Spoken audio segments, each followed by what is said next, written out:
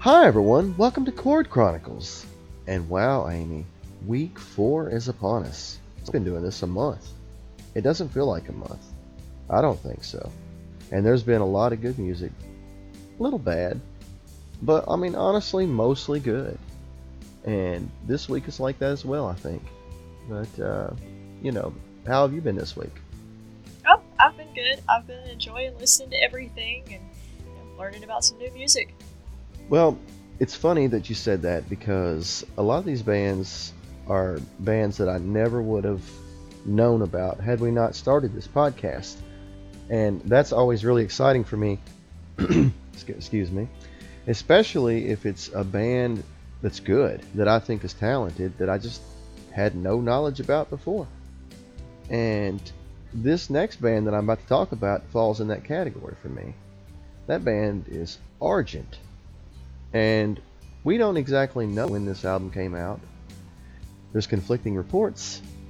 We have January 1970 on this, as well as about 3 or 4 more albums. But we decided we would drop this one right now, and we'll wait on the others, and we'll put them throughout the weeks. Because it's not exactly known. Because the reviews for these albums are like March and things like that. So it's a little fuzzy. So I guess 1970, the time where it was a little bit psychedelic and fuzzy. So, but like I say, we're gonna say this came out January 1970, and Argent is a British rock band.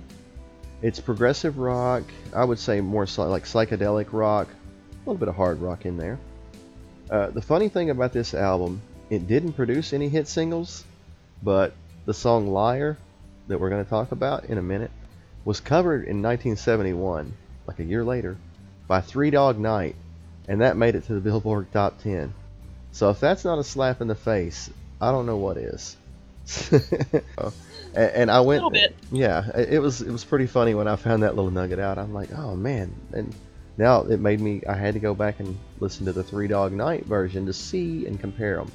But, we'll get into that actually when we cover that song, because the first song on the album is Like Honey, and I really like the layering of the different instruments and vocals. It's totally different than anything that I think that I've reviewed so far. It has a really psychedelic feel. The vocals, they're almost operatic in a way. It's a really, I don't want to say it's artsy. It's very artsy. And I actually really like the vibe of this. It's different, but not in a bad way. It's just really smooth, and I can tell that, like, a lot of times your progressive artists are really talented musically. Like maybe they went to art school a lot of times. Now I don't know if this is the case with Argent, but they're first and then they're musicians second. And I think that to be true with this band as well. But what did you think about Like Honey? I thought it was pretty good. I don't think that it's quite as good as Rod Argent's previous work with the Zombies. That was his band before he formed Argent. But I did think it was good. I enjoyed listening to it. So, I had high hopes for this album, and so far I hadn't been disappointed. And it's interesting that you brought up the Zombies, because I did know about that connection. I guess I just didn't note it when I was, I got lost in the whole Liar song, them being one up by Three Dog Night. That I guess I just didn't put it on here. But I always think it's interesting to hear an artist when they break away from a group, just to hear what maybe their own personal input would bring to a song or an album. So it was really, really interesting to, going into this to see what he would bring. But the next song actually is Liar. Like I said before, this was covered later by Three Dog Night. But in this one, his vocals, they sounded very hollowy, but it somehow worked in this song. And I really liked how they punctuate the word liar with the cymbals, like the brass sound. It really helps add punch. The piano's strong in this as well. And it has a little bit of a bluesy vibe. And I put in the note that I was really liking this album a lot, and I was only 2 songs in. So it was a really pleasant surprise for me. And the Three Dog Night cover, it may be a little bit better, but not by much.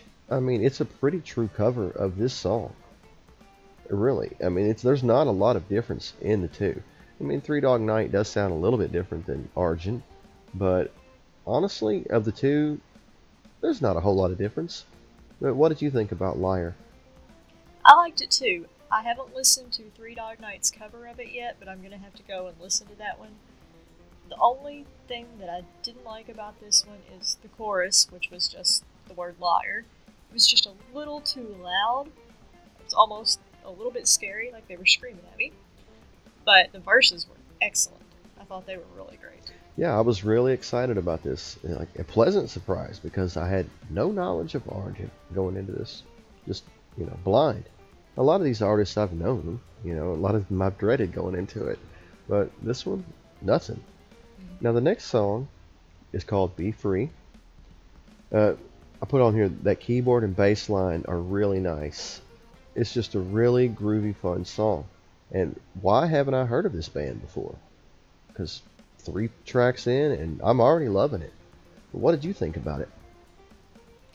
I thought it was pretty good. I didn't think this one was a standout, but it is also worth mentioning that I was interrupted several times while I was trying to listen to this, so I do want to go back and listen to the whole album again without interruption. But I did think it was good. I think this is one of those albums that it kind of flows into, like the songs almost flow into one another. It is a progressive rock album in a way. Now, a lot of times progressive, you'll have a lot of instrumentation with very little vocals. That's not necessarily the case in this one. There's quite a bit of lyrics in this album. Now, now there is an artist we're going to be talking about coming up that is more jazzy, but he has a lot of progressive stuff with a lot of instrumentation, and a little bit less lyrically. But this is kind of balanced so far. So I get why they call this progressive, but this is more psychedelic for me. It's more of a psychedelic rock in a way, and a little bit of blues, so in some of the songs. With, there's a lot of different, influences you can tell. But they're very good. A lot of talent in this band, from what I can tell. But I'm no expert or anything. I just review music. But the next song is Schoolgirl. And this one actually does have nice progressions in it. I had to try to be the tickling of the ivories is really fun.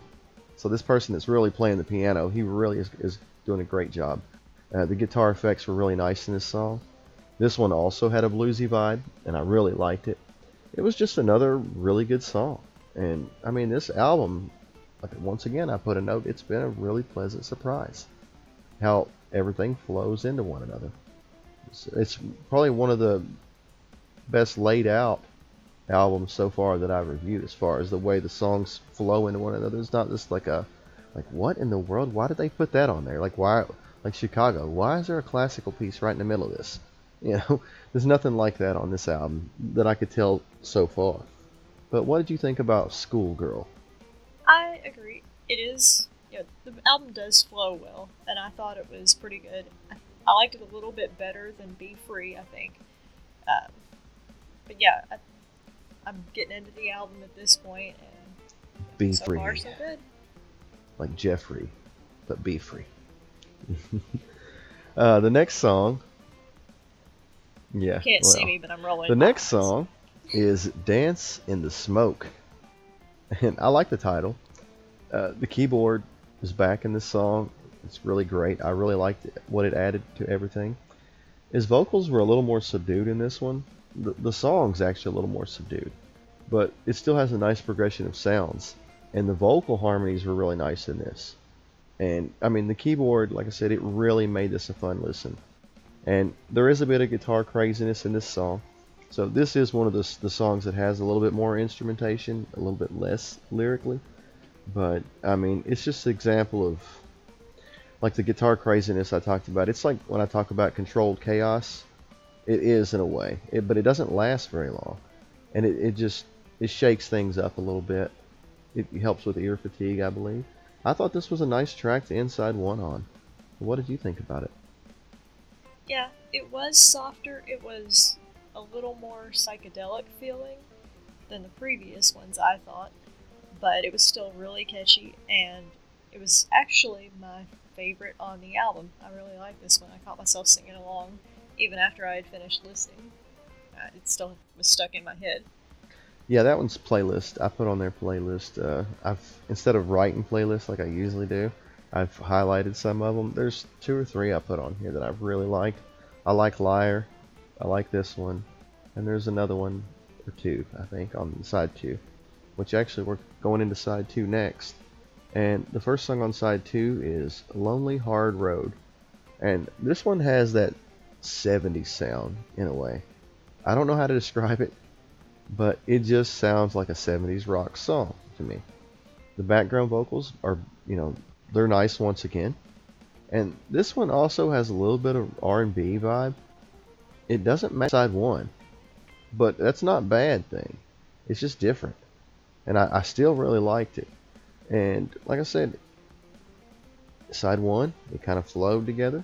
Side two started something a little different. So I was kind of excited to hear it because I was worried that side one it would flow right into side two and all the songs would have kind of the same sound. And I was really worried about that because I like it, but I didn't want to get bored with it. But what did you think about Lonely Hard Road? This one was definitely more soulful to me um, than that R&B sound that you mentioned and that 70s sound. The music was actually pretty reminiscent of the Zombies, I thought, which I think is a good thing. Um, this one and the next song actually both made me think of that. It does get significantly more psychedelic near the end of this song, which again isn't a bad thing, but it kind of switched. Yeah, actually, it's funny you said the next track. That's where I put about the Zombies. I put on here the keyboard and or organ starts the track. It fades away, mostly vocals and drums. Parts of this song are laid back a bit, but I really like it. And I put a note on here that I found out that he was in the Zombies, and this actually reminds me of a Zombies track. It's another solid track. It has great progressions, and this one's a playlist for me. But what did you think about the feelings inside? I really like this one too. Um, I couldn't figure out who it reminded me of at first. The voice reminded me of something, and it took me maybe half the song, and I finally figured out, oh, it's the Zombies. I looked. Sure enough, Rod Argent actually handled lead vocals on this song. He didn't in all of them, but he did on this one. So it kind of makes sense. Even though he wasn't the vocalist for the Zombies, he wrote most of their music. So this one really did remind me of that, and I really liked it too. Yeah, Rod Argent, very seriously underrated, at least from what I can tell so far, because his work with the Zombies and with Argent, from what I can tell so far, has been stellar.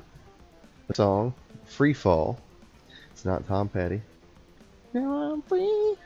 But I really like the bass line and keyboards in this song.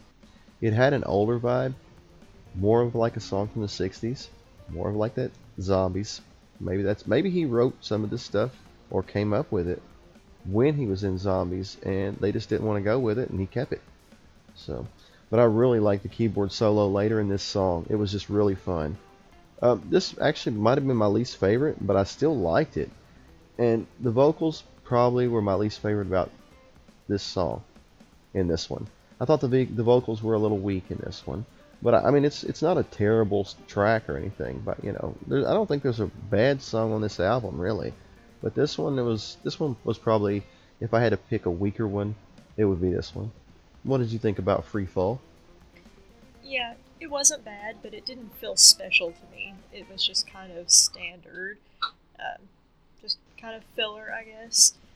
The end wasn't great for me. They tried to do something a little different, maybe a little artsy. It didn't really work for me, but that's just a personal opinion. Um, but it wasn't bad. Yeah, like you said. It's okay. It's like a thumb in the middle, not a thumb up or down. It's just in the middle. Now the next song, Stepping Stone. Try saying that if you have a lisp like I do. It's another track that grew on me as I listened to it. The start wasn't great, but it progresses into a lot of fun instrumentation. it made it a really fun bluesy track. And I highly recommend this one, but you do have to give it a little bit of rest because like I wasn't in love with it at the start, but I really like once it got going. And what do you think about Stepping Stone? I'll have to go back and listen to it. For me, it sounded very similar to Freefall. It might just be because, at least when I was listening to them, they blended almost seamlessly. There was no space between them. So, if it weren't for the scream, I don't even know if it was the end of Freefall or the beginning of Stepping Stone, but there was a crazy sounding scream. If it weren't for that, I wouldn't know that the track had changed. But it was okay, and I'll have to go back and listen for those progressions that you mentioned.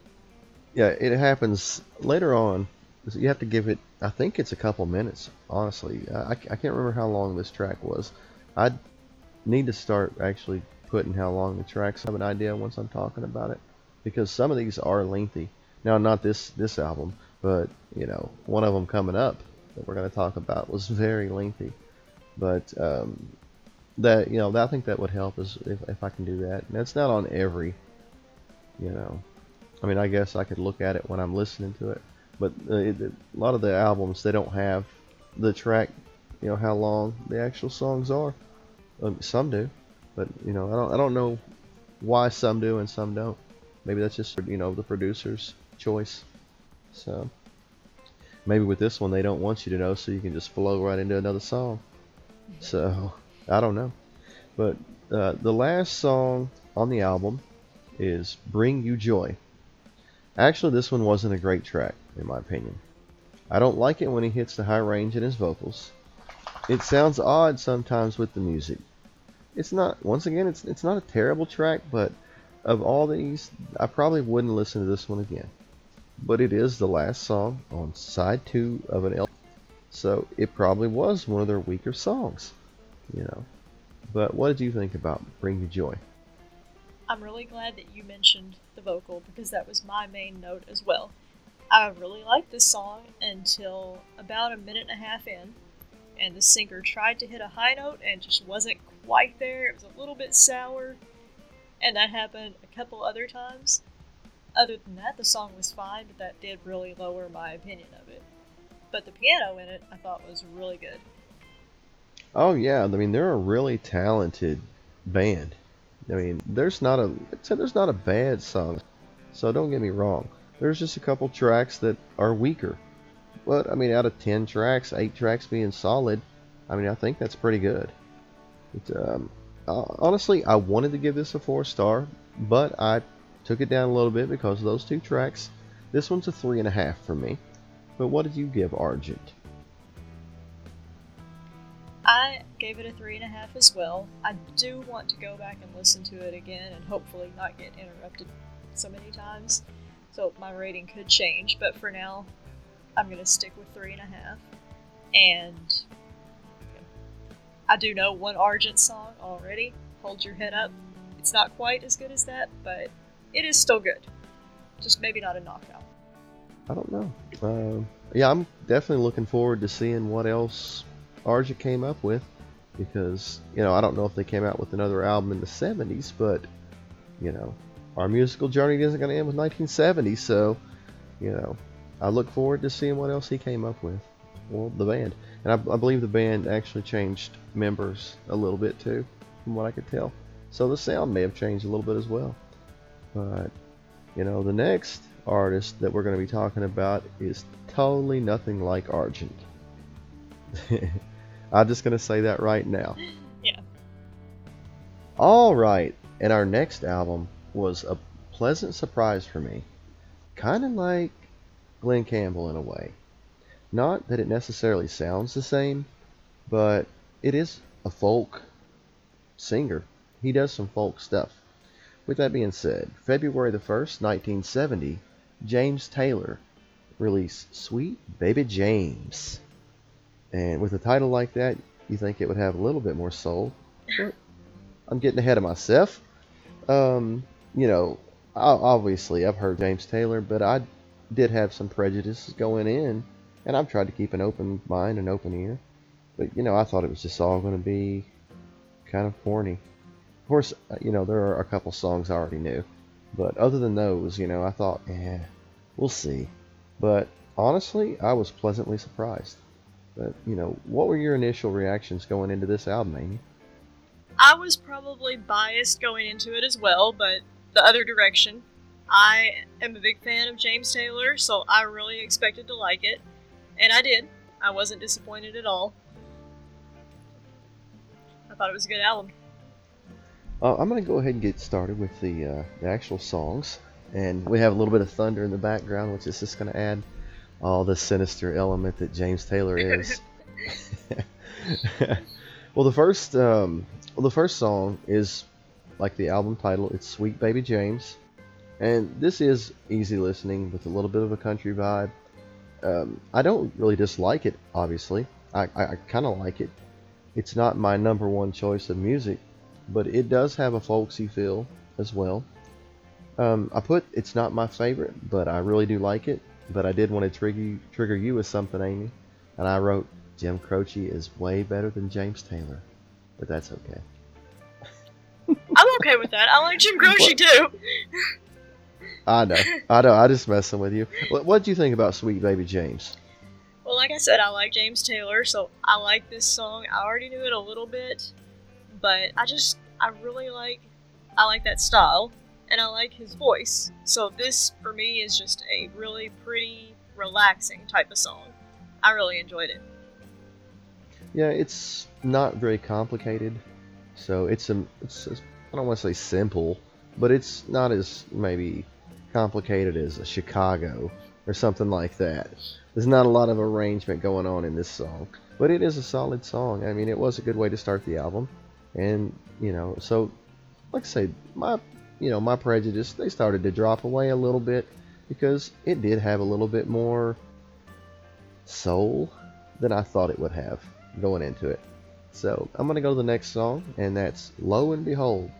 And this actually has more of a bluesy vibe, and I really like the backup vocals in this. They added a little bit of soul to it. This song I thought was actually better than the first song, but that's just because I like blues. We've already established that in podcasts in the past, But what did you think about Lo and Behold? I really liked it too. I didn't know it before, but I kind of wish I had. I thought it was really good. I described it as country soul. It definitely has that soul bluesy feel to it, along with the folksy country, and I liked it. I especially thought the guitar was good in this one. Yeah, I've noticed that in a lot of these songs. The guitarist is very, very skilled, and not what I expected really going into this album. Well, the next song, Sunny Skies, which you're not having right now, it's back to more of an easy listening, folksy sound. Like, once again, the backup vocals do add a lot. And one note I put on here, it's kind of cruel, but I'm just trying to be honest. This drummer is very overpaid, because all this guy does is keep time. They could have replaced him with a metronome. I mean, that's all he's doing. He's keeping time. So if you're looking for some serious drum work, you're not going to get it in this song. But what did you think about Sunny Skies? Yeah, that's fair. James Taylor music is not heavy on the percussion. It's not hard rock. This song in particular, again, I liked it. I wrote, it just felt good listening to these past three songs. They're all the headphone songs, like I mentioned last week. And this one actually reminded me a lot of You've Got a Friend. I don't know if that came before or after this. I didn't look into that, but I thought that those two sounded similar. Yeah, I'm not sure, but they did have a similar vibe. But it could just be because James Taylor's going to sound like James Taylor. So No. Well, no, maybe a little bit. He might do a couple AC/DC covers. I don't know. I haven't listened to his whole catalog of music, but we'll get there. So the next track is Steamroller Blues. I like the title, first off, obviously, blues. But it's back to that blues vibe. I really like the lyrics in this one, and it was my favorite track so far. The horns came in, the song really got going then. And I put on here, this will probably be playlist material for me. Yeah, James Taylor doesn't really have what you think of as a blues voice. It's a little too smooth and pretty, but I like the song still. It definitely wasn't bad. I really thought the music was great, even though this song was intended as a parody. They did a good job on it. And there was a surprising jazz feel in the second half of the song that I wasn't expecting, but I really liked it. It had me moving. Yeah, I really liked when those horns came in. It just was a pleasant surprise. Yeah. Well, it was, like I said, this one probably was my favorite so far of the the 4 tracks. Now the next track, Country Road. At first I was thinking Country Roads Take Me Home. No, it's not that. But it is more. He's back to more of the folk, the easy listening vibe. Your headphone song is what you called it. Of the folksy type stuff, this probably was my favorite one. I don't know. I just really liked it. I liked the instrumentation in it. The guitar was really nice. It was really smooth. But what do you think about it? Yeah, I wrote back to what I expect from James Taylor. It has that singer-songwriter style. It's smooth. It's pretty. I didn't think it was a standout for me, but it was definitely a good song, and I did like it. Now this next one, you better not rate it good. You better not. This one was trash. This one, okay, they could have just left this crap. And I've been nice about all this stuff and trying to be PC. All right, this is Oh Susanna, which is what Stephen Foster hit. I don't want to call it a hit, but we know it well. But I only put 2 words on here, and it's about as long as I listened to it. Boo, corny. No, I can't do it. I could not do it. That was terrible. Now, like I said, James Taylor's had great stuff. First 5 songs, good songs. This song, leave it off the album. Don't even bother. But what do you think about it? Oh, Susanna, don't you cry for me. I come from Alabama with a banjo on my knee. Which, I like that song. I like the original. James Taylor murdered it. I'll disagree with that. It's not my favorite, but I didn't think it was bad. I expected to be underwhelmed by it because I'm not a huge fan of the original, so maybe that's the difference in us. But, if you're gonna sing Oh Susanna, or if you're gonna listen to it, I would probably listen to this one instead of, the type you would find on a normal kid's album. I thought it was fun, and it served as a good intro into the next song. I strongly disagree. But don't bother with this one. Like the original, it is what it is. It's a kid's song. But I don't know. This just did not fit. And I don't know. You said it goes into the next song. Well, the next song was side 2, from what I could tell, and which is a song that most people know by James Taylor. And I had Fire and Rain, and this is probably, I don't know if this is James Taylor's biggest hit, but I think it probably is. If you don't know Fire and Rain, you probably need to listen to it. It just gives you a good feeling in your heart and your soul. It's good. It's a good song, and it was something I really actually needed at the time. So, obviously, Fire and Rain. But, what do you think? Is it your favorite James Taylor song? It's not my favorite. I like it. Obviously, that goes without saying. I do feel like it's a little bit overplayed, because it is his biggest hit. But I like it. How can you not like Fire and Rain? I figured it out. You're a hipster James Taylor fan. You're like, I don't like the radio stuff. I like, I like the next song. I like the. No, like, I do like the radio stuff. You probably like the next song too. The next song is Blossom, and I put, it's okay. First one I actually skipped, other than Oh Susanna. We'd already talked about that one, but I did skip this one. I didn't listen to the whole thing. It was more of a filler track, in my opinion. It's okay. It's not bad, but it's just there. And what do you think about Blossom? And I love the show Blossom, by the way, but not this song. I agree on that one. It's not the best on the album. It wasn't bad, but nothing really stood out about it, so I also thought that it was just filler. The next track, I kind of felt the same way about it. It was okay. It's anywhere like heaven. Sorry. It's just a James Taylor track. It's not bad. It just has that that James Taylor vibe. That's the only way I can tell you. If you've heard James Taylor just singing folk music, that's kind of what it is. You know, it's not bad, but it's just this one, like I said, was a little bit of a filler. It didn't have a lot of a variation between Blossom and Anywhere Like Heaven. They kind of just faded into each other. From what if I would have listened to maybe the end of Blossom, maybe it got different, and they don't. But they really sounded, the same in the same vein. But what did you think about it? I actually kind of like this one. I thought it really stuck with me, and it had me singing along with the chorus part before the song even ended the first time I listened to it. It does have more of a country feel, so I do like country more than you do typically, but I liked it a lot better than Blossom. Blossom would be so disappointed. But now the next song, Oh Baby, Don't You Don't You Loose Your Lip on Me. I had to go back as I keep saying Lose Your Lip on Me. I'm like, that's a weird title. Now, I'm going to go ahead and say at the beginning of this song, studio chatter. Normally that would take me out of the track. It really irritates me, but it wasn't that bad, so I just let it go. They're back to the blues again, and that's a really good thing. I really feel like James Taylor should do more of this stuff, and maybe he has an album that he does more of this stuff on that I don't know, because like I said, I don't know a lot of James Taylor. But this song was really bluesy, very soulful. It was just another good track for me after the last two tracks weren't as strong. So it kind of brought me back in. And maybe I just am, I like blues more than folk. But I don't know, I just felt like the two folk songs weren't strong folk songs.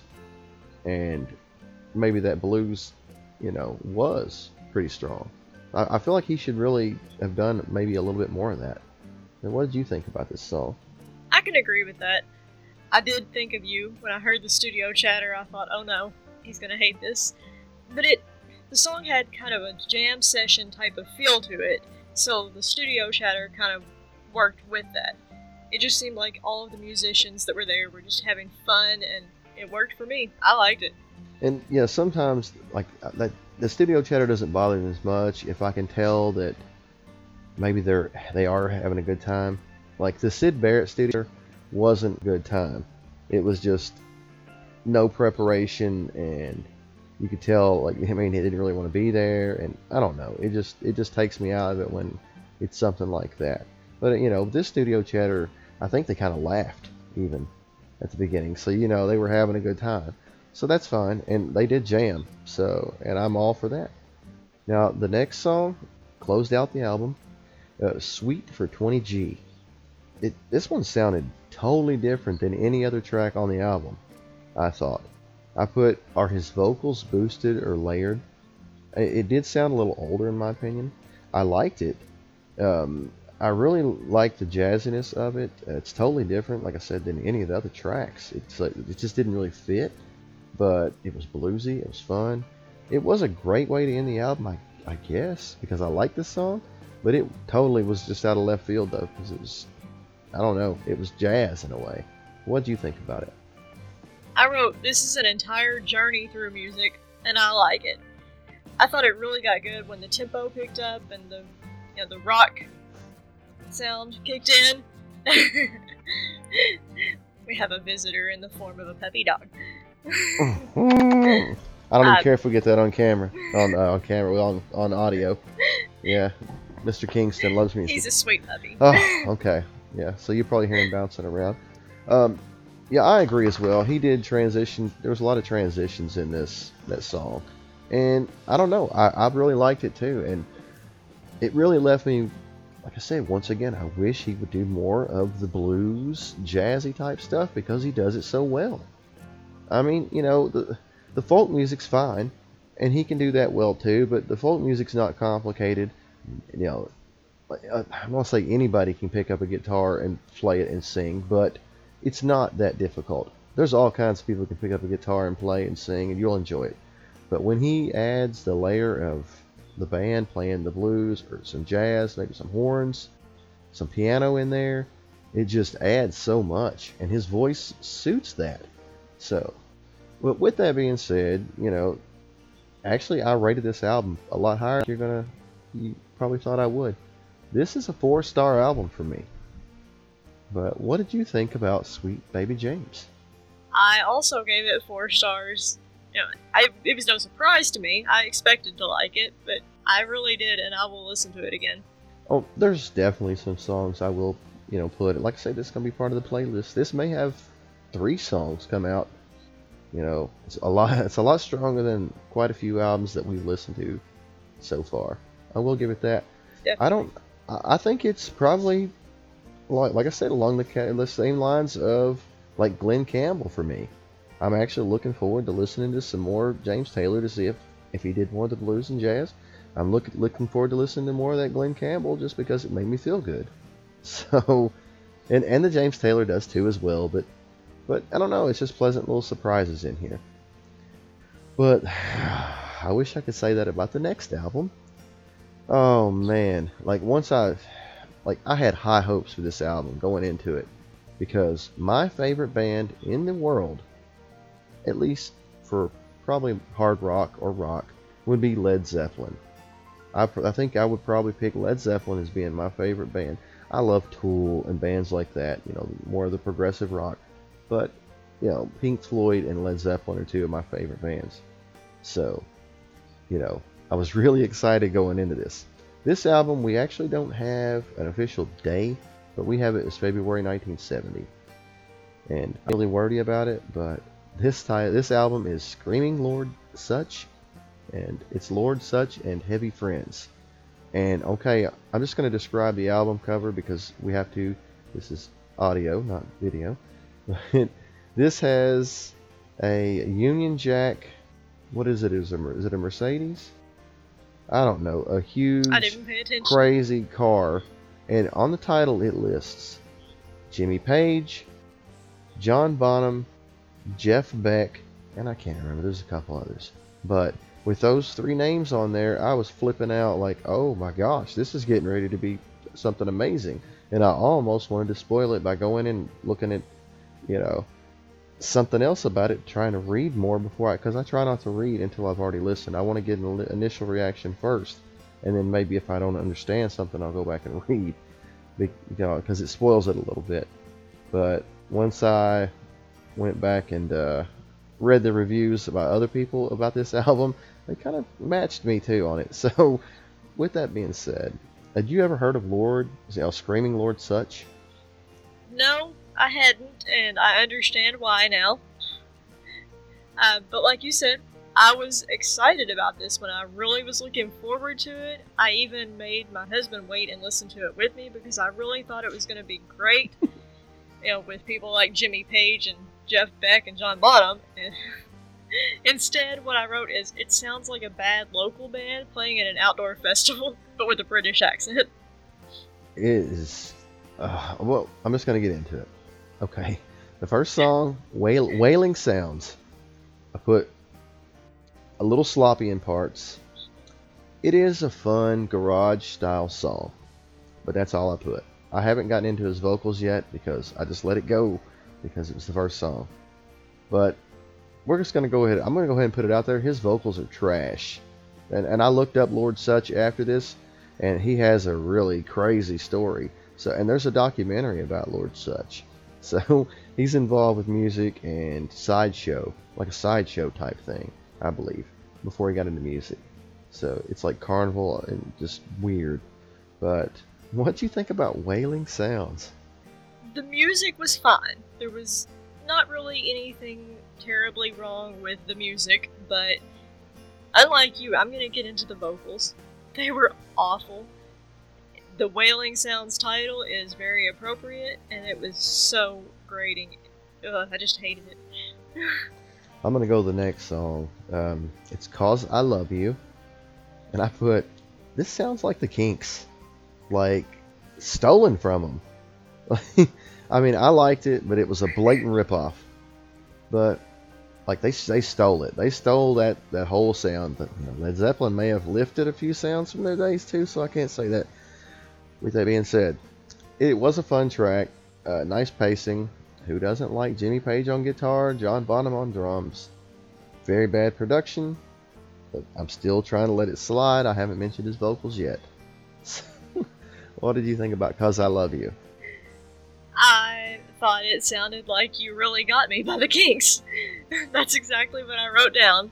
With maybe a little bit of the Rolling Stones in the vocals, but not nearly as good as Mick Jagger. Yeah. But, yeah, that's all I wrote down. Yeah, they really don't got anything except for a disappointed guitarist and drummer when this album came out. Okay. The next song, Flashing Lights. They really needed some flashing lights. My dog just burped at me, guys. I'm sorry. That was disgusting. Oh, I had to pause for a second. Oh, he was offended by Lord Sutch as well. Okay. I put Flashing Lights. This one sounds like a Led Zeppelin song, musically. But his vocals are terrible. I'm really missing Robert Plant right now. If I could mute his terrible vocals, this song would be great. It's a nice groove. Once again, the production is terrible. What did you think about it? This one was really annoying to me. Like you said, the vocal was just not good at all. The production wasn't there. Maybe the music was fine, but to me the guitar sounded somehow off on it. And that might be the production, because, I mean, it's Jimmy Page, and he's a master, so I'm sure that it wasn't him, but, yeah, it wasn't good. They muddied all the instruments down and pushed them back and out a little bit to trying to give him a wide sound, but they didn't accomplish that. And they tried to bring his vocals in, but his vocals aren't good. So they're trying to make his vocals the centerpiece, but I think this is his album. That's probably why.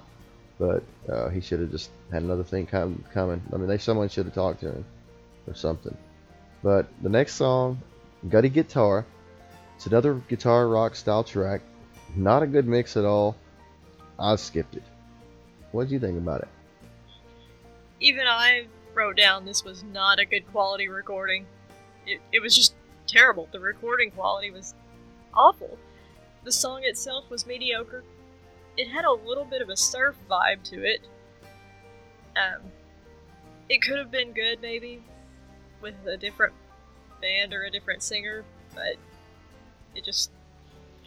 I think I skipped it too, but I think I actually skipped almost all of these about halfway through. So, I probably did. I tried to make it through most of them. It was hard with his vocals, and the mix on all this is just terrible. I don't know who ran the soundboard, but it sounds like someone recorded like bootleg a little bit. It sounds like they were trying to record it in secret. Like, maybe they won't notice me recording this and we'll release an album. These guys are just, messing around. But I'm going to go to the next song. At number 5, it's Would You Believe? And I Couldn't Believe. Wow, his vocals are really not good. Another song hampered by a terrible muddy mix. Not a pleasant listen. I skipped this one too. What about you? The only thing I have to add is this one had... I feel like I say this all the time, and I hate to say it constantly, but this one had some Beatles similarities to it. It sounded like Getting Better, a Beatles song, to me. But, yeah, the mix was bad. The vocals are awful. I feel like I'm saying the same thing about every song, but that's just all there is to say. This is like hard rock Joan Baez.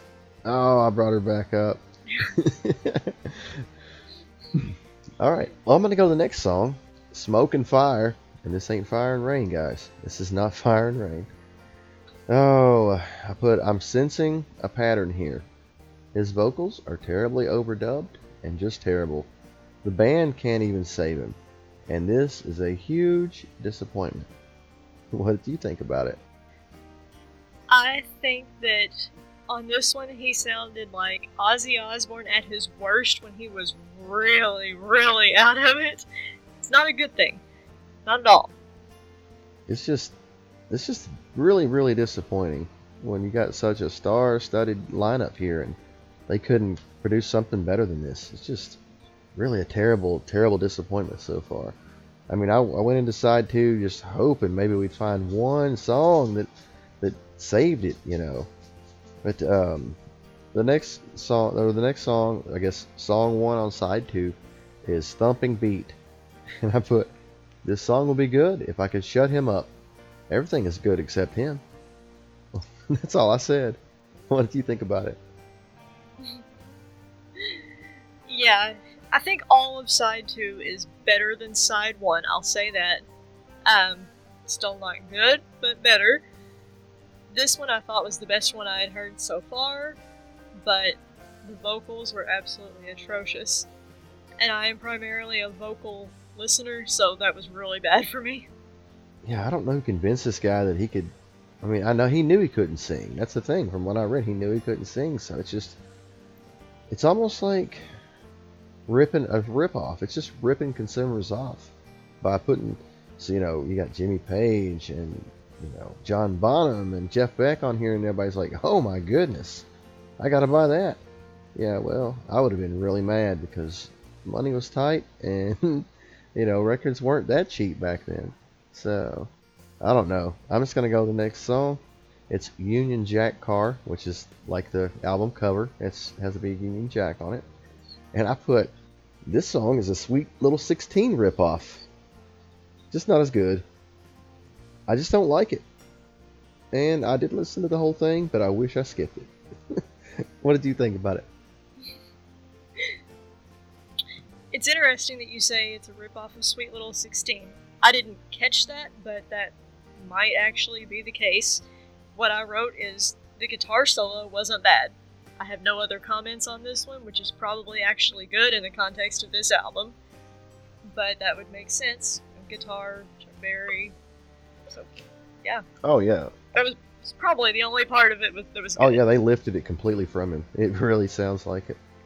But, it's funny that you said Chuck Berry because,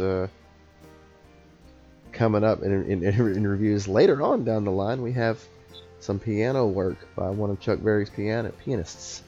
So, we'll save that for another day, ladies and gentlemen. Something I found out today. So, but the next song is One For You Baby.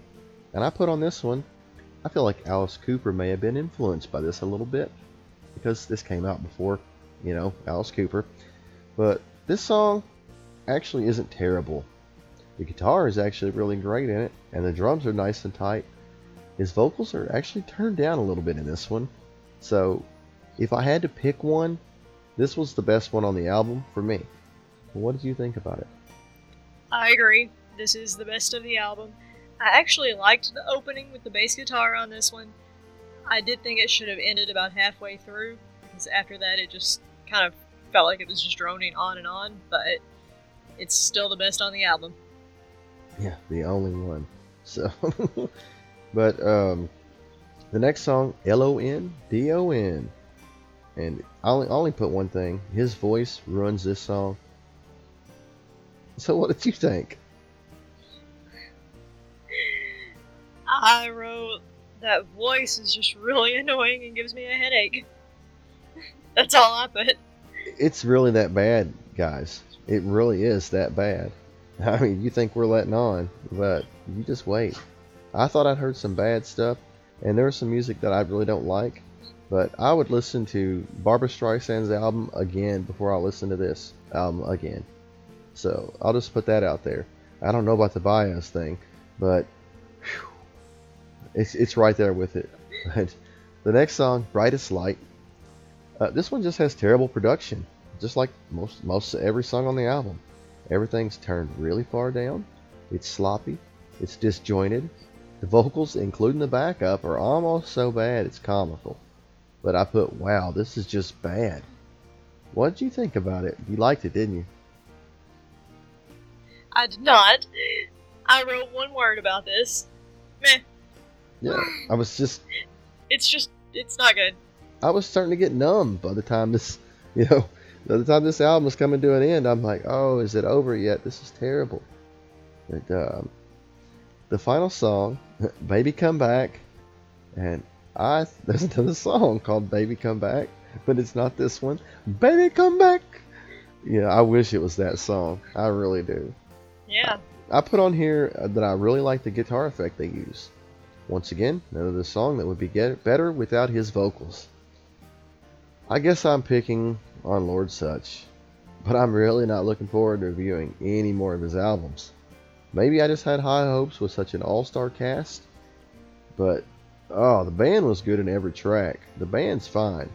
It's just his vocals, and whoever ran the mixing board on this should have been fired the next day. But, I mean, what did you think about the last song?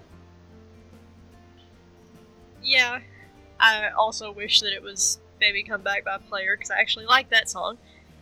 This one had the same surf vibe and reminded me of the Kinks again, but in a really disappointing way, because it wasn't the Kinks, it was Lord Sutch, and he's terrible.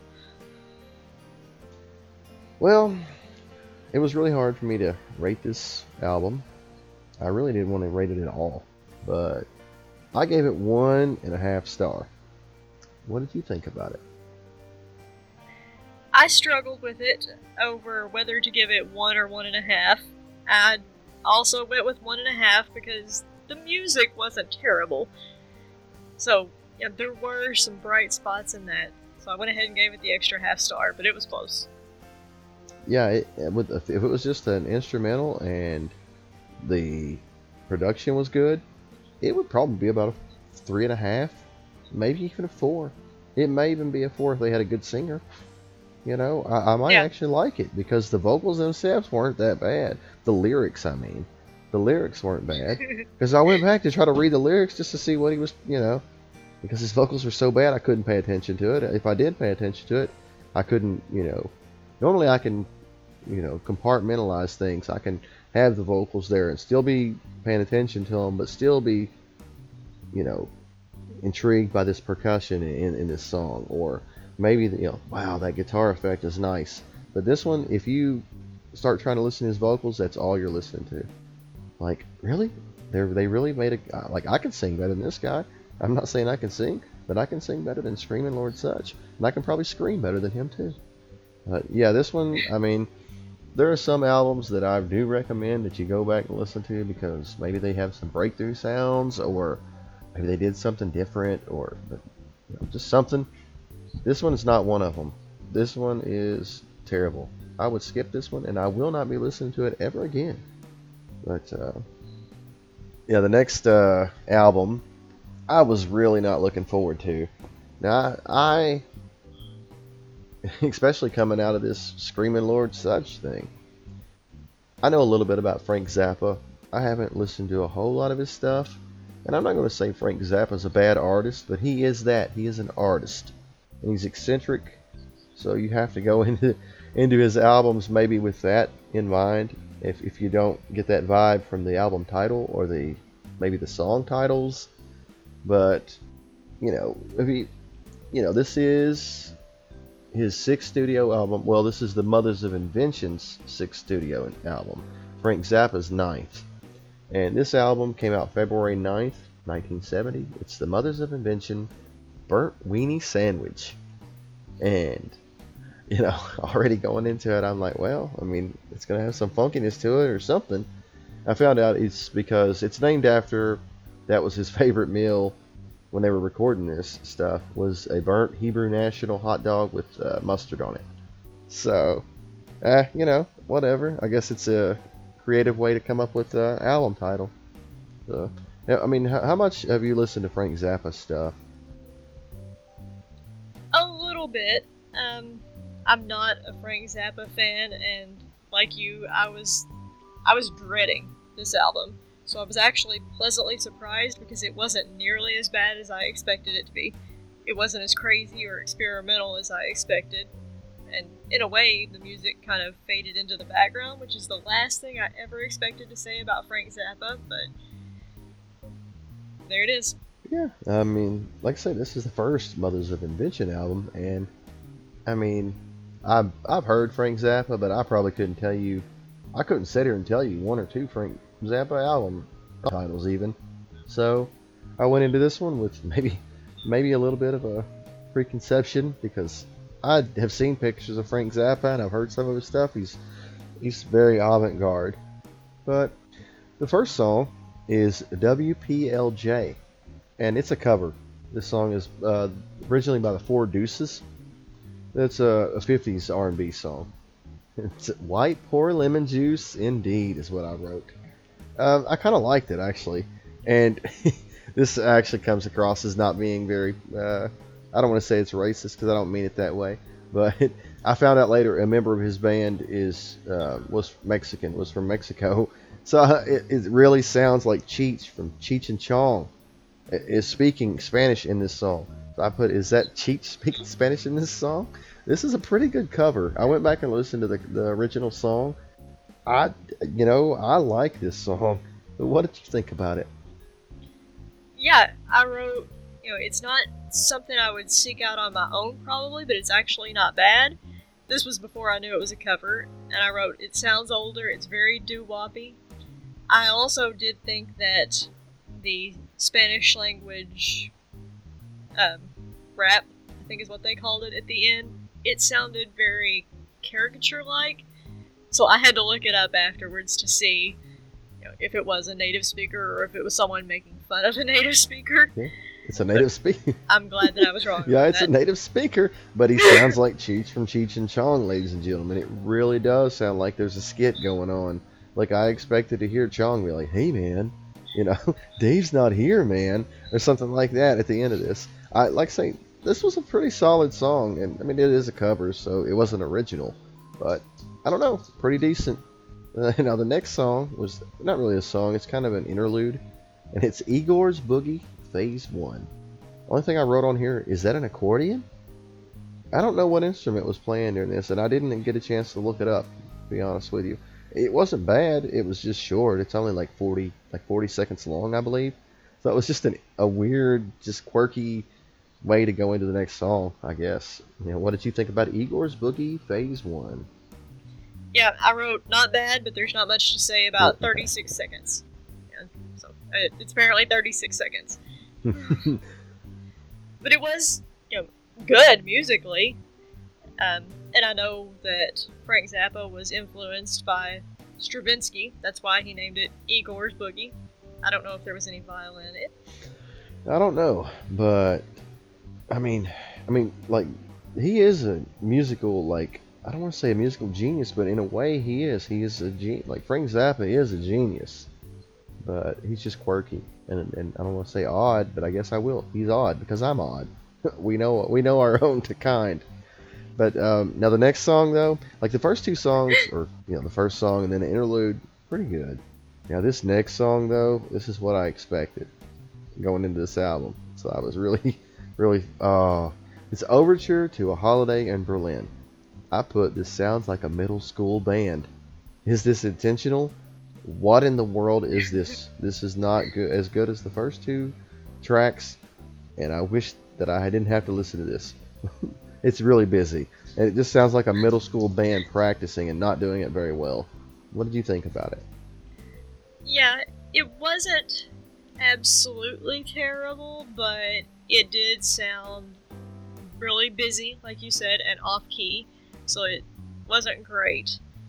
But honestly, I still expected worse from Frank Zappa, so I still wasn't all that disappointed. I think it's an art piece.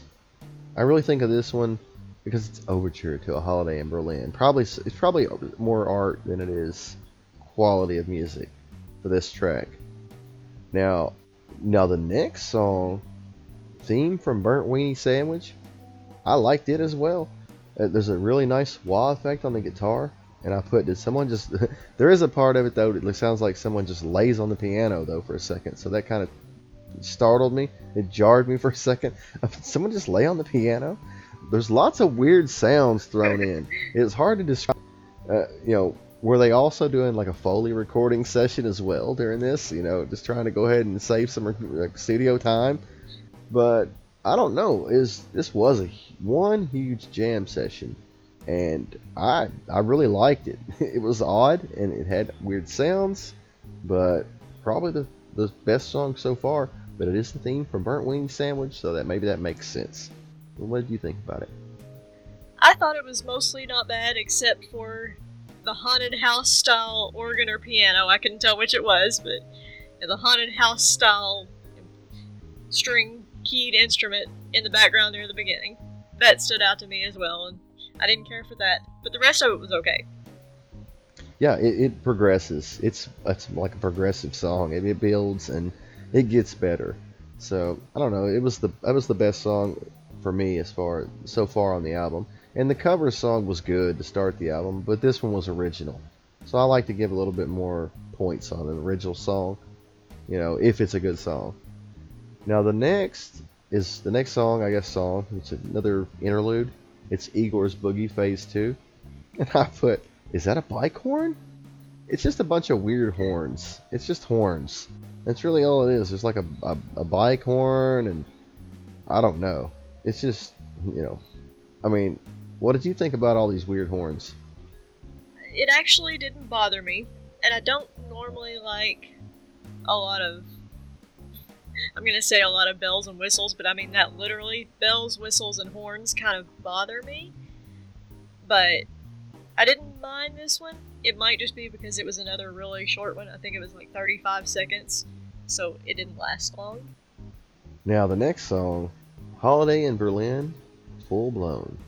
I put, this is odd. Lots of, I put horns and whistles, but it could be bells and whistles. There's a really nice saxophone in it. Is this experimental jazz? I mean, I swear it sounded like the Muppets for a second. I think these guys went to a middle school. When they were recording this, they went to a middle school music class and just played everyone's instruments. Some good, some not so good.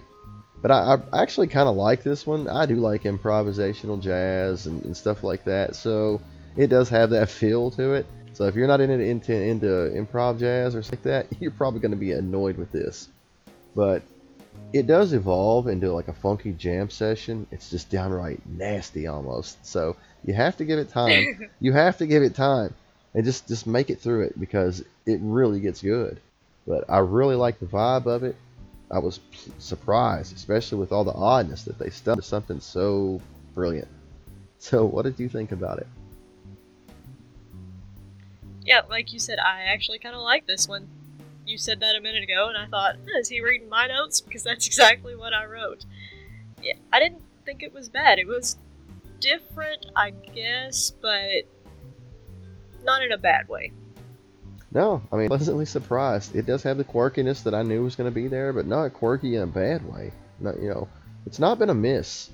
Not really. I mean, I was really surprised. I like the title of the next song. I had to think it's AYBE, the word C like ocean. So it's ABC. It took me forever. I'm like ABC. I don't know. But I put, it sounds like someone's playing a harpsichord. Like it has a weird, like it was the first thing that stood out to me. But I really like the piano in this. And then after a while things do get disjointed and out of sync for a moment, so you have to get past that. Then it slowly just fades into piano. I put, this is such an odd album. That's what I put. So what did you think about it?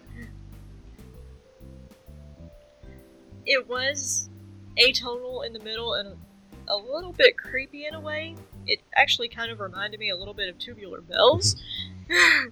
So, a little creepy, but I do like Tubular Bells. And other than that, slight atonal sound, it wasn't bad, really.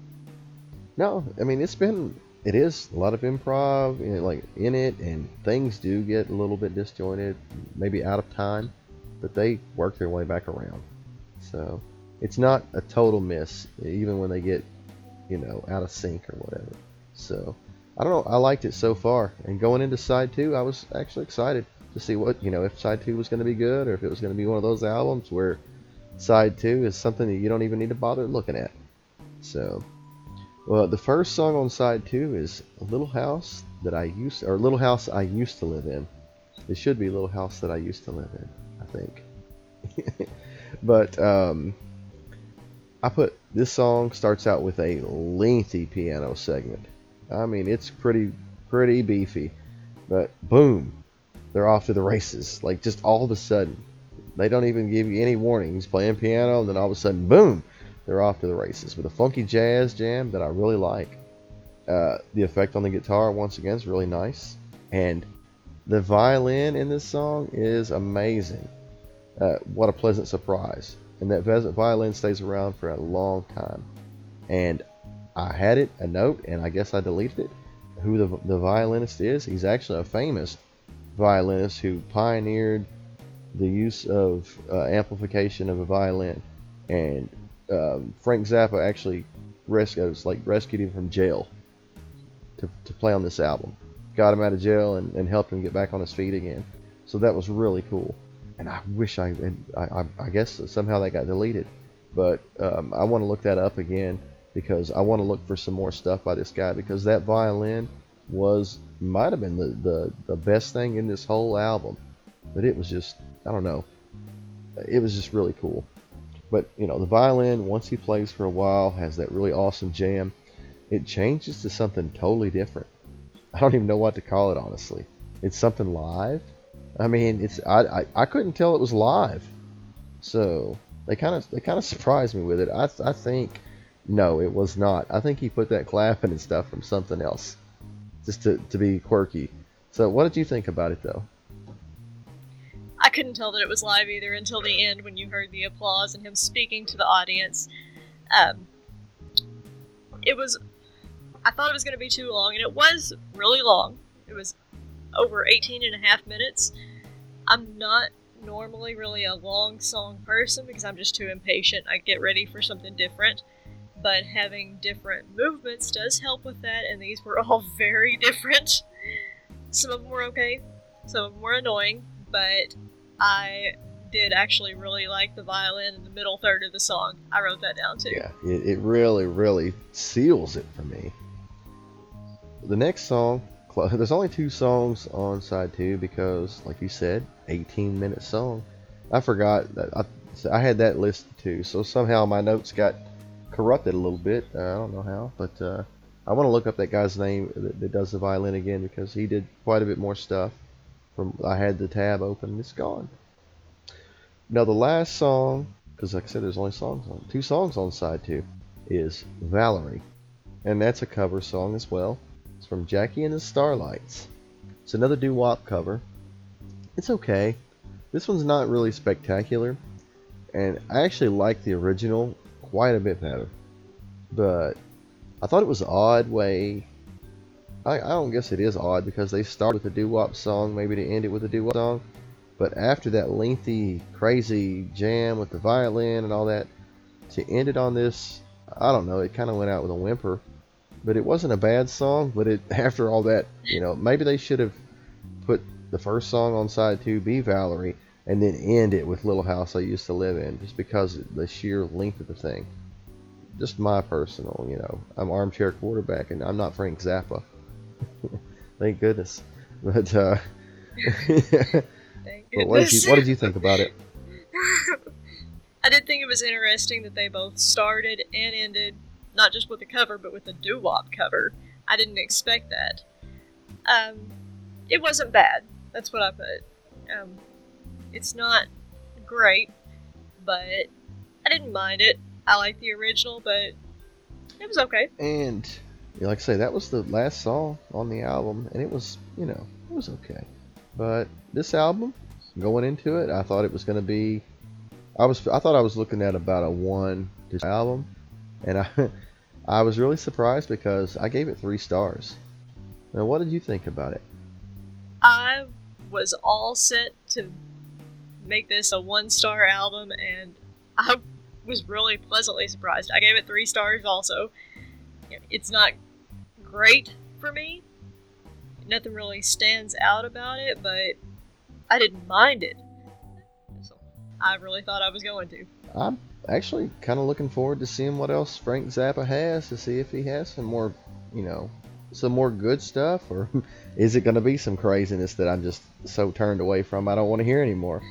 Like I said, that was his 9th album he was involved in. I don't know how many albums Frank Zappa was involved in, but probably quite a few.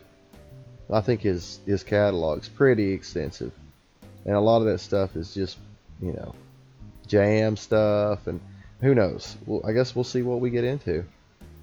But all right, now the next album I was really excited for. I already know this album. I've heard it quite a few times. Now we get a puppy dog barking. I don't know why he's doing it, but he said hi to everybody. This album came out February 9th, 1970, and it was a great album, guys. This is The Doors, Morrison Hotel. This is their fifth studio album, and this is a return to their blues rock style. The album before it, and I can't remember that album title right now, it just slipped my memory. I've listened to every Doors song, I believe. Like, I'm a huge Doors fan.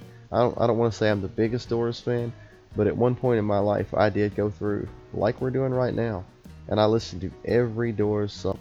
Not every Doors song is good, but most of them are good in my opinion. I'm just a huge fan. But the album before this, I can't remember the name of it, but it's a softer, like it has a lot of strings in it, and it was a really expensive album to produce. This one, not so much, and it shows that they don't need to get in the studio and do something extra fancy. They just need to stick with what they're good at, and they're good at the other, fancy strings and going psychedelic with a lot of stuff. But I don't know. I just really was excited that this album showed up. But I mean, have you listened to this album before now? I haven't listened to the whole album, but of course I know the Doors, and I did already know some of these songs and have heard of the album, so I was looking forward to it. Yeah, I would like to maybe stay in Morrison Hotel for the night. I don't know. I don't know. Maybe lots of drinking and drugging. I don't know if I want to be around that scene. But the first song, I mean, it's one of the Doors' most, I don't want to say the most famous songs, because Hello, I Love You and stuff like that, probably more famous. But Rose, I mean, I love this song. It's one of my favorite Doors songs. I mean, I love the barrel house style the piano's played in. Now, do you know what barrel house piano is? No, I don't. I've always heard it barrel house style. It's also called boogie style. It's like sped up blues style. And the reason that I know about it is because Chuck Berry, his pianist is Daryl Davis, I think his name is. If I'm not mistaken, that's his name. And he played for Chuck Berry, which I didn't know. I found out about him because he's converted a lot of KKK members to being friends with him.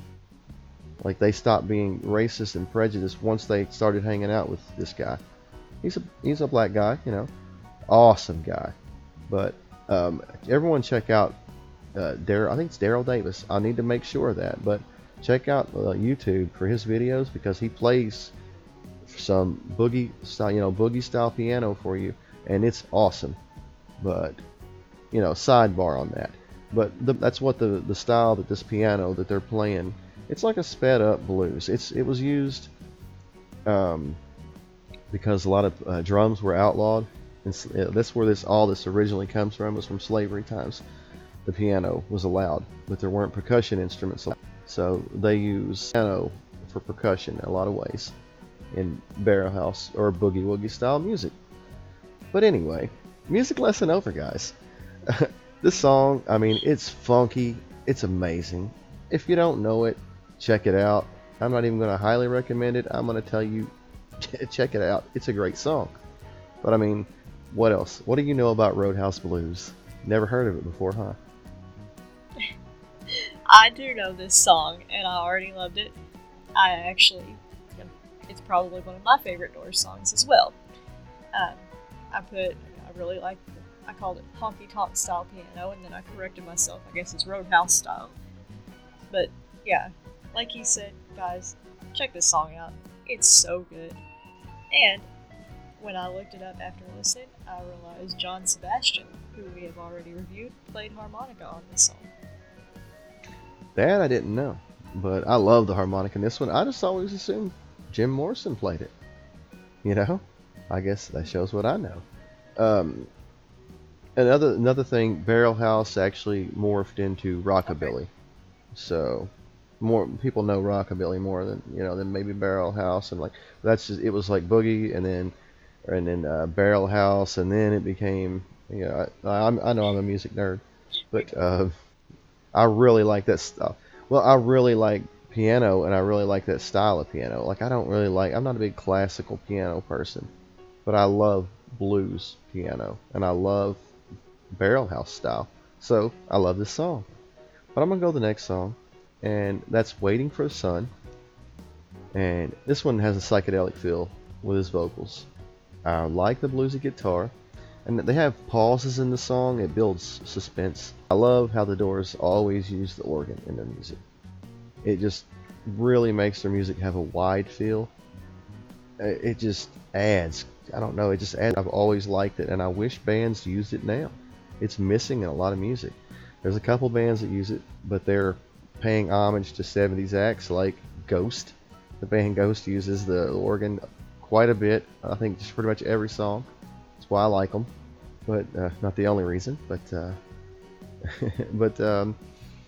you know, keep having sidebars. This is like a random podcast. Um, I don't know. I just really like the way they use the organ in their music. This one isn't as good as the first track, but I mean, it's still good. What did you think about Waiting for the Sun? I agree. It is good. No, it's probably not as good as Roadhouse Blues, but it is still really good. I didn't immediately recognize the title, but when I listened, it turns out I have heard this song. So I don't know where, but it was familiar, and it is good. So again, you should give it a listen. Have you watched the Doors movie? They play. It's pretty prominent in the Doors movie. Yeah, I mean it's known. It's funny though. I thought the title of this one it almost reminded me of a Beatles title Yeah. for some reason. I had to look it up first, like, because I knew the song, but like I was like, did they cover the Beatles? This That's is Here weird. Comes the Sun. That sounds like a Beatles. Yeah, it's Here Comes the Sun. So, but I was like, oh my goodness, which Ghost actually covered that. Really? So, yeah. But I'll have to look that yeah, up. they did. They covered. Yeah, I'll have to show you some. They covered like 3 or 4 songs. But the next track is "You Make Me Real," and that fun piano's back. And this one has a really groovy, funky vibe. Morrison actually added some grit to his vocals in this one, and it really worked with the track. There's a really good guitar solo, and just kick things up. It's just another good song. I mean, the Doors are a great band. What else can you say? What else? What are you gonna say about it? I'm going to say it's funny that you mentioned Chuck Berry earlier, because what I thought about this one, it's bluesy but mixed with 50s rock in the style of Chuck Berry. I had heard this one as well, but it's not super familiar to me, but I do like it. I really enjoyed listening to it. I mean, the Doors and Chuck Berry, you can't go wrong with that. Oh, the next song, I love it. I already knew it. I didn't know there were some things about it I didn't know. I love the title. The title's Peace Frog. I don't know where he got it from. But actually, this is one of the only tracks that I know of that the music was recorded first, and the vocals were actually added later using poems by Jim Morrison. That's actually how Maynard James Keenan and Tool produced their albums.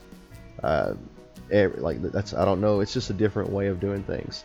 Most of the time, you'll have your vocals, your vocals or your lyrics at least in place, and the band will know what the lyrics are going to be, and they'll write music accordingly. But actually, this is just backwards. It's actually a complete opposite. But pretty interesting. And this song's funky. It's awesome. The bass groove is really smooth. There's a bit of wah effect on the guitar, and I really like that. Just really funky lyrics, really funky instrumentation. It's just fun. It's a fun song, and I mean, he's not a bad poet. I mean, I'm not, any kind of a critic on poetry or whatever, but I mean, Jim Morrison's not a bad poet, in my opinion. What did you think about Peace Frog? I think this one was a single. I knew it pretty well, but I listened to it with a different sort of ear this time. I was listening to analyze it and not just to listen. And I noticed the guitar in it seems to have inspired 90s music. I don't know if that was intentional, but there were definitely some similarities there. And also some hints of later Doors songs to come, specifically LA Woman. There were definitely some hints of that. It's not my favorite of their songs, but it is good. I thought the music in it was really good.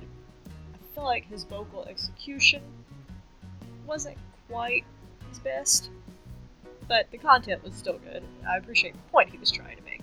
I think he was probably in a I don't know, I'm trying to be PG. He may have been on another level when he was talking about some of this stuff.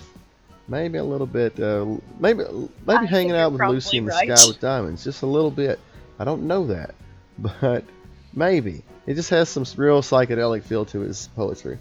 And I don't know, I like it, but it's just fun. Now the next song, Blue Sunday, it's a slower song.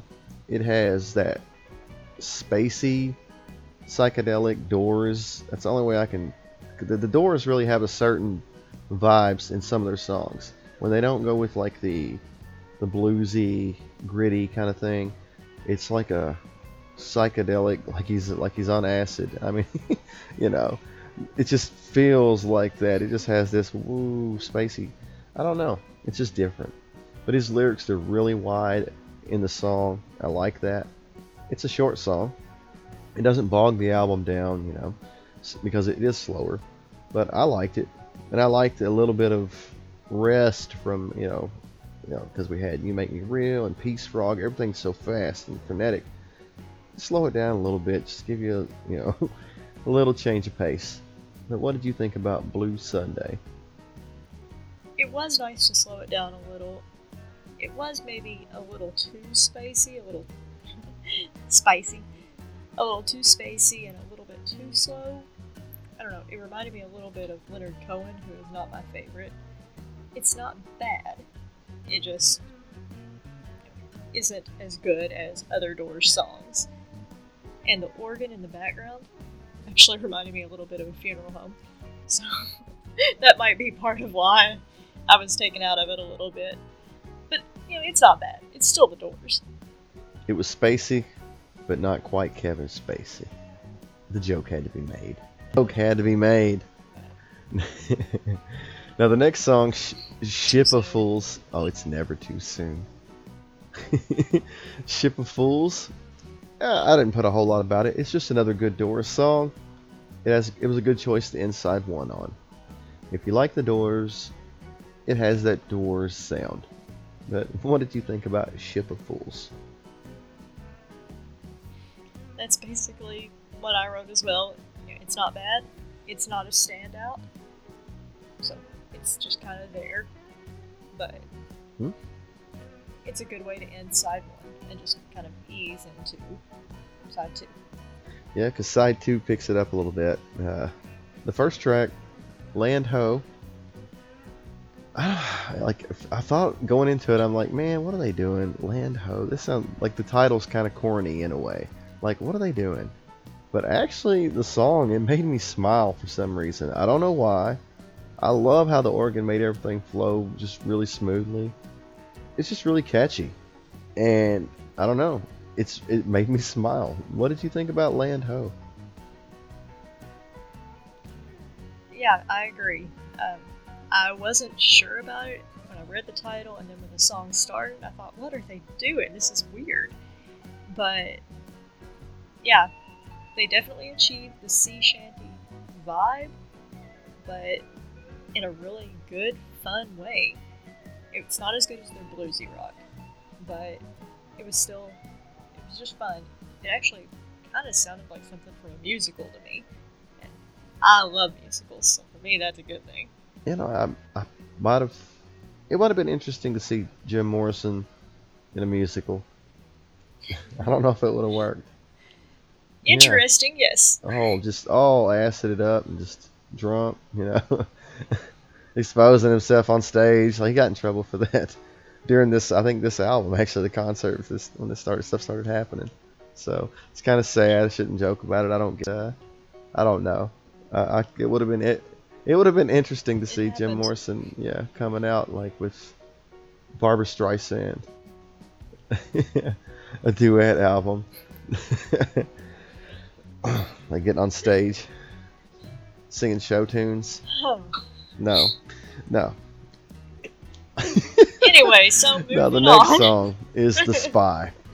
More traditional style blues with that funky vibe that they usually like to add in.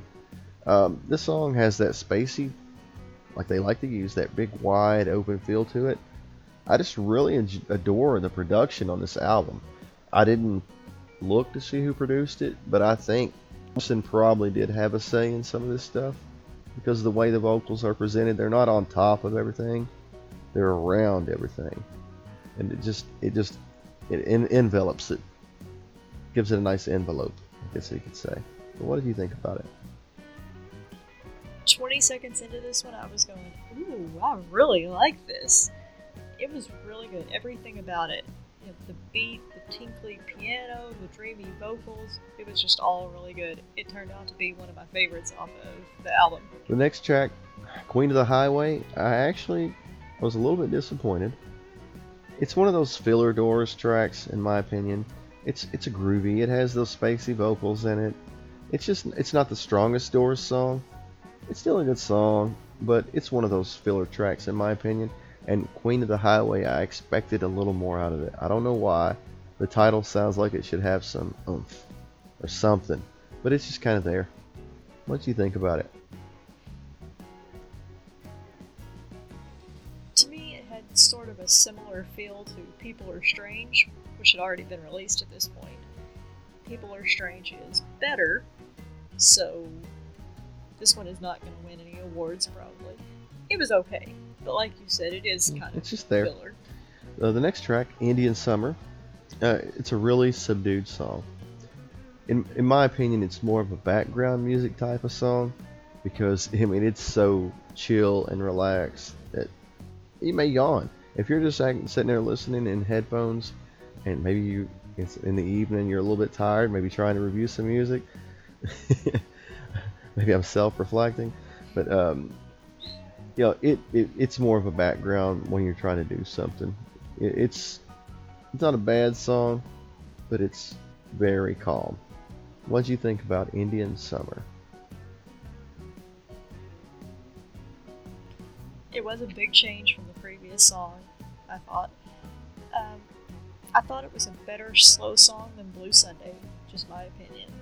I probably won't seek it out again because it's not the best slow song and it's not the best of the Doors, but it's a fine song.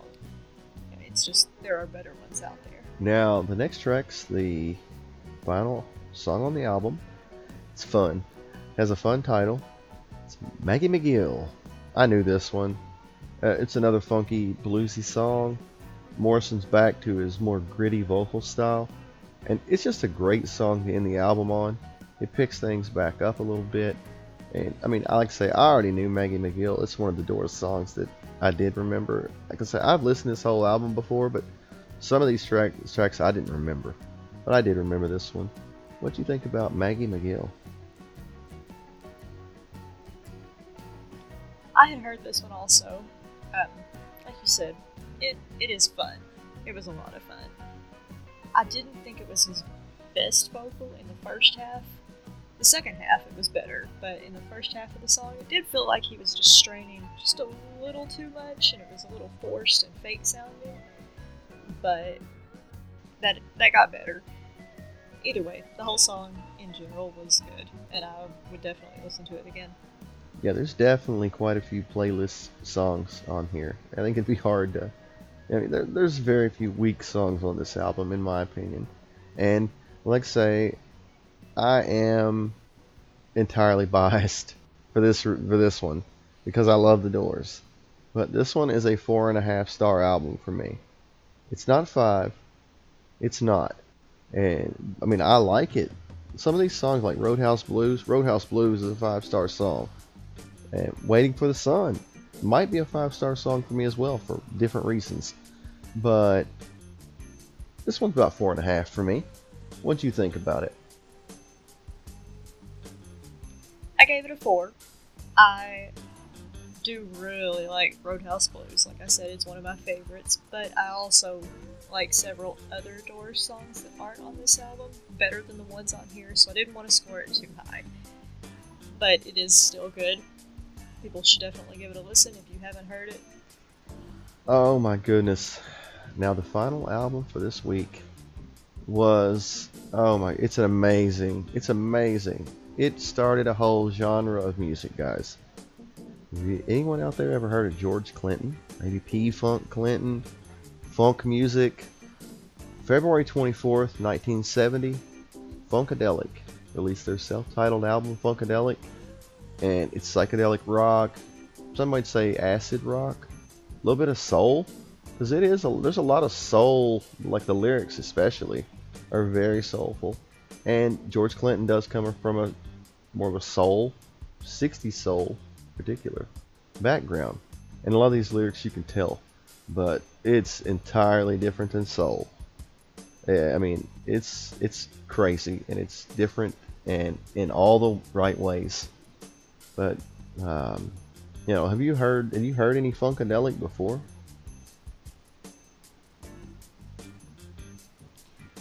They are one of those bands where I can't name any of their songs, but I know that I know some of them. So I was interested in listening to this to see if I knew any of them. I did know that George Clinton was involved. I think I know his work with Parliament just a little bit better. But I did know that he was with Funkadelic as well. Well, most people know Funkadelic by an album called Maggot Brain. I know it's an interesting title, but I believe that's their second album. It might be their third, I'm not sure. I know that one. For some reason, I'd never listened to this debut album by Funkadelic. Maybe I have, but there's a lot. Funkadelic and Parliament and George Clinton, they have a lot of music. So once you start going into that rabbit hole, you're going to be there for a while. But I'm going to get right into it. Now the first track, Mommy, What's a Funkadelic? It's funky psychedelic groove, amazing instrumentation. It has a naughty vibe though, some little bit of suggestive lyrics. So watch out for that. It's probably not one you're going to be playing with the kids around. Just saying. I'll leave that up to you if you want to listen to it. This is a PG show, guys. This is not a PG song, really. I mean, PG-13 maybe. I love the effects on the bass, the lead guitar. George Clinton is the father of funk music, and he shows his brilliance on this song. It's just a strong start. What did you think about it? This had an awesome funky groove to it. I really enjoyed that. It was a little too long for me, but that's kind of normal for these kinds of songs. But it was obviously a perfect example of 1970s funk, but that's because it did kind of create the genre. And it actually sounded like movie montage music to me. Like either a sexy montage or maybe drugs, maybe both. But that's what I imagined while I was listening to this. A lot of Funkadelic or Parliament, a lot of this style of music is put in behind 70s blaxploitation films like Shaft and Superfly TNT, Dolomite, a lot of that stuff, which I love. That's what I grew up with, guys. So, as funny as that sounds, a lot of that stuff was behind a lot of this. And you said movies, I was thinking naughty movies, because you might hear some of that as well. But I'm going to go to the next song. It's I Bet You. This is a 60s Motown soul sound. It has a little bit of funkiness thrown in. I even sensed a little bit of Hendrix influence on the guitarist. Just a little bit. And actually, I looked it up, and George Clinton actually does have a connection with Jimi Hendrix. So there you go. It's just a nice vibe. It was another great track. What do you think about I Bet You? Yeah, it wasn't as strong on the funk groove. I've put that down too. It's still there, but it's a little more in the background than in the previous track. It was a little more R&B. I thought it was really good. It was a little familiar. I feel like I might have heard it, and it turns out the Jackson 5 covered it, so I might have heard their version of it. But it was good. It was enjoyable. Oh yeah, I really, really was enjoying this album, and I was only 2 songs in, and they weren't familiar. I mean, maybe I've heard "Mommy Wants a Funkadelic," but like I say, there's so much George Clinton stuff out there because he's a musical genius. That I mean, you can just get down that rabbit hole and you won't come back for a while. But now the next song is "Music for My Mother." I love funk music. That's what I put. The bass lines are always tight and groovy. It's just a cool vibe. And I can just imagine how groundbreaking maybe too, this album was when it came out. Because it's not like anything before it, I don't believe. But what did you think about it? Yeah, it was back to being really strong on the funk, which I like funk, so for me, that's a good thing. If you don't like funk, then probably not the album for you. But I thought this one was not quite as good as the previous two, but still good. It had a different vocalist, and he sounded a little more, I don't know, I'm going to say drugged out. I didn't care for his vocals as much. It was Funky? a little spacier. He sounded a little funkier. He couldn't handle the funk's what it is. You said get the funk out. Get the funk out of here. I can't handle it. It's too much funk. It's too much funk. No. Now the next song, at first for the title, I was like, because we've already had a little risque.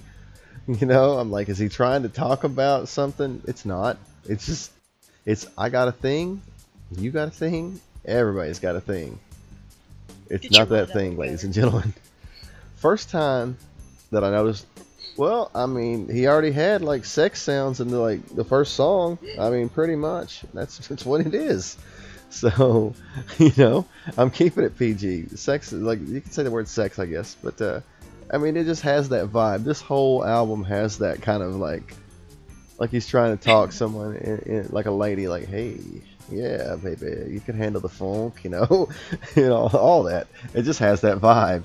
Now, but this song, it's the first time that I'd actually noticed horns in the mix, and they might have been in the other songs, but they weren't out as much, and it just really added quite a bit of punch to it. And there's an absolutely sick guitar riff throughout this song. I mean, it made me smile as it went through the progressions. Just every song on this album has been a treat to listen to. But I like funk. So, what did you think about I Got a Thing, You Got a Thing? Everybody's got a thing. I want that thing. Funky bass with that twangy guitar layered on top. I just love that music. It was good. Might have been the best song on side one, I think. Probably so. It's just fun. Now, we're going into side two. The first song, good old. This is the first time I've really heard the background singers in this track. Like before, I didn't really hear anybody else. This one was really nice. Another soulful, psychedelic, funky track that I like quite a bit. The lead guitarist, he really doesn't get enough credit. And there's someone playing the Hammond organ in this song. I looked it up because a Hammond organ has a specific sound compared to even other organs, and it just really adds a nice vibe to everything. And I know I haven't commented on the percussion at all on this album yet, but it's outstanding in every song. But it really does come through in this particular song. But it's strong in the band is amazing. I mean, the lyrics, George Clinton's, and even the other guy, You Couldn't Handle the Funk, the lyrics are still solid. There's no she who now shall not be named on this album. So what did you think about good old music? Good old funky music indeed. This was actually my favorite off of the album. Like you said, it had a great percussion beat. It wasn't overly complex, but it worked really well for the song. And the guitar is just amazing. At one point, it almost sounded like a trombone or something. I think it was the guitar that was doing that, but I had to stop and think about it because I thought, what am I hearing? It was just really, really good. Oh yeah, I was excited because I was wondering, is side 2 going to start being weak? Are we going to start getting a little bit of filler track in here? I haven't heard a filler track yet. I mean, like, there's not that many songs, but they are long. Like, every song's, I think, at least 5 minutes or 6 minutes long on this album.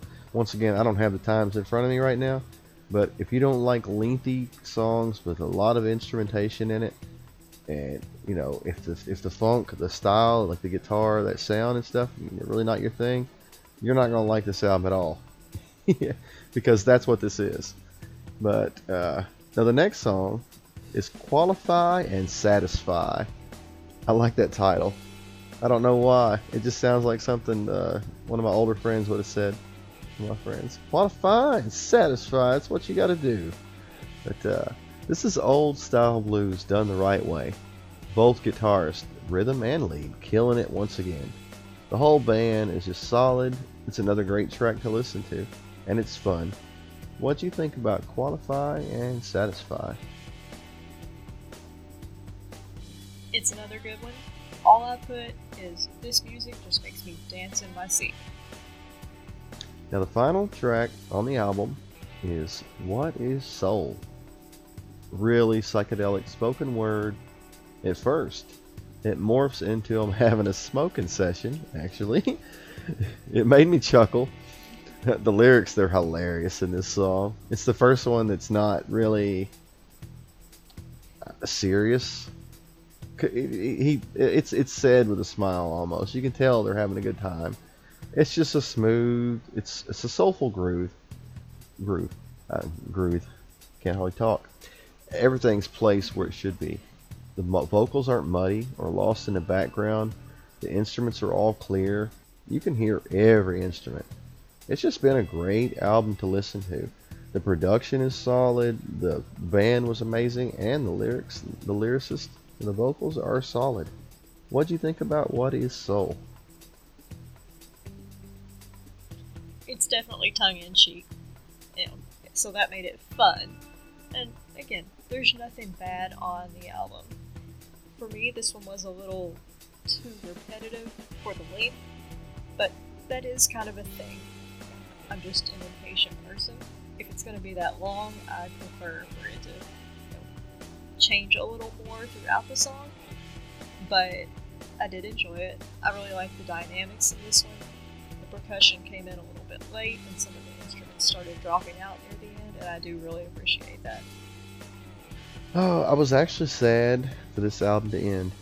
I can't wait to listen a little bit more Funkadelic. And I've heard Maggot Brain. It might be their second album. That comes later on. But this one is a 5-star album for me. Just because it was so groundbreaking. Like I say, I like the production on it. All the instrumentation is amazing. The vocals, maybe they aren't as strong in some of them. And the tongue-in-cheek song at the end. But it was, I don't know, I just like it. Now what do you think about Funkadelic? I waffle on this one between 4 stars because all the songs are really good, and 3.5 because they were a little bit long for me. I'm going to go ahead and give it 4, but I do wish that they had made some of them just a little bit shorter. They were vibing, as the kids say. That's what. I guess so. They had the smoke session, so that's what was going on. That's why they were playing all the instruments and everything, and just vibing, having a good time. Exactly. That's what it is. He was smoking weed and trying to get ladies. That's all it is. It's just the whole album. And having fun and being amazing, like lyrically, and like I say, the band is what really sold it for me. I like George Clinton, but he's not the main focus in Funkadelic as much as the band is. Like if it's Parliament and stuff like that, a little later on, Of course, you still got Bootsy Collins playing for George Clinton. He's not in Funkadelic. I thought he was. Bootsy Collins actually with Parliament. another amazing guitarist. If people don't know about him, check him out. But actually, that was a great way for me to end the week as far as albums go. Like The Doors and Funkadelic. I mean, you can't really ask for a whole lot much stronger. I don't know that we've had a 1-2 punch as strong. You know, I can go back and look. I mean, we had John Sebastian, that was great. And we had, I can't remember what we had right before. Was it Van Morrison right before him? I believe it was Van Morrison into John Sebastian last week. We listen to so many albums now, guys.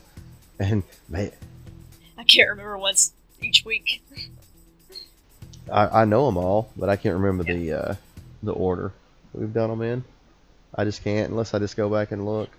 And I know, peek behind the curtain. I may have listened to a little bit and already reviewed a little bit Plus, before we're we getting talk old. about it. I'm actually prepared for once. Huh. My teachers That's said I would never worse. amount to anything, and they were half right. No, but no, it was a great week for me, and I think next week's going to be pretty great as well. Got a lot of exciting stuff coming up, and I have listened to a little bit of it just to get an idea of what I'm getting myself into this next week coming up. And I don't know, I think it's going to be pretty good. Maybe a couple stinkers in there, but I'm not even going to spoil it because I don't want to list everything. I don't want to give you the list, guys. I want you to wait a little bit. But you do know that this stuff will come out toward the end of February. So if you want to look ahead, you can. But I don't know. I think my favorite album for this week, which I think I'm going to start trying to do that too, is noting which one I listened, had the most enjoyment listened to. I don't know. It's probably going to be Morrison Hotel. Even though the Funkadelic was a 5-star for me, the length of the song sometimes, like you said, it lends itself to, you can't really sit down and listen to it like that. But I think Morrison Hotel was probably my favorite album that we listened to this week. So I don't know if you wanted to pick, but I don't know. For me, it would either be Mothers of No, it's Lord Sutch. No, for me it would either be The Doors or James Taylor. I do really like James Taylor as well. So, one of those two. James Taylor was good. I'm not gonna say he was bad, but he's no Jim Morrison. Although a duet between James Taylor and Jim Morrison also would be interesting as well, guys. Somebody needs to deep fake that. Somebody needs to deep fake something like that for me now. No. But with that being said, it's been a nice week. I hope everyone's, had a good time listening to us ramble on about some old music. It's going to be a really exciting week next week too. So be sure to tune in. And as always, have a nice, happy, safe, fun, music-filled week. And please, please, please, wear your mask.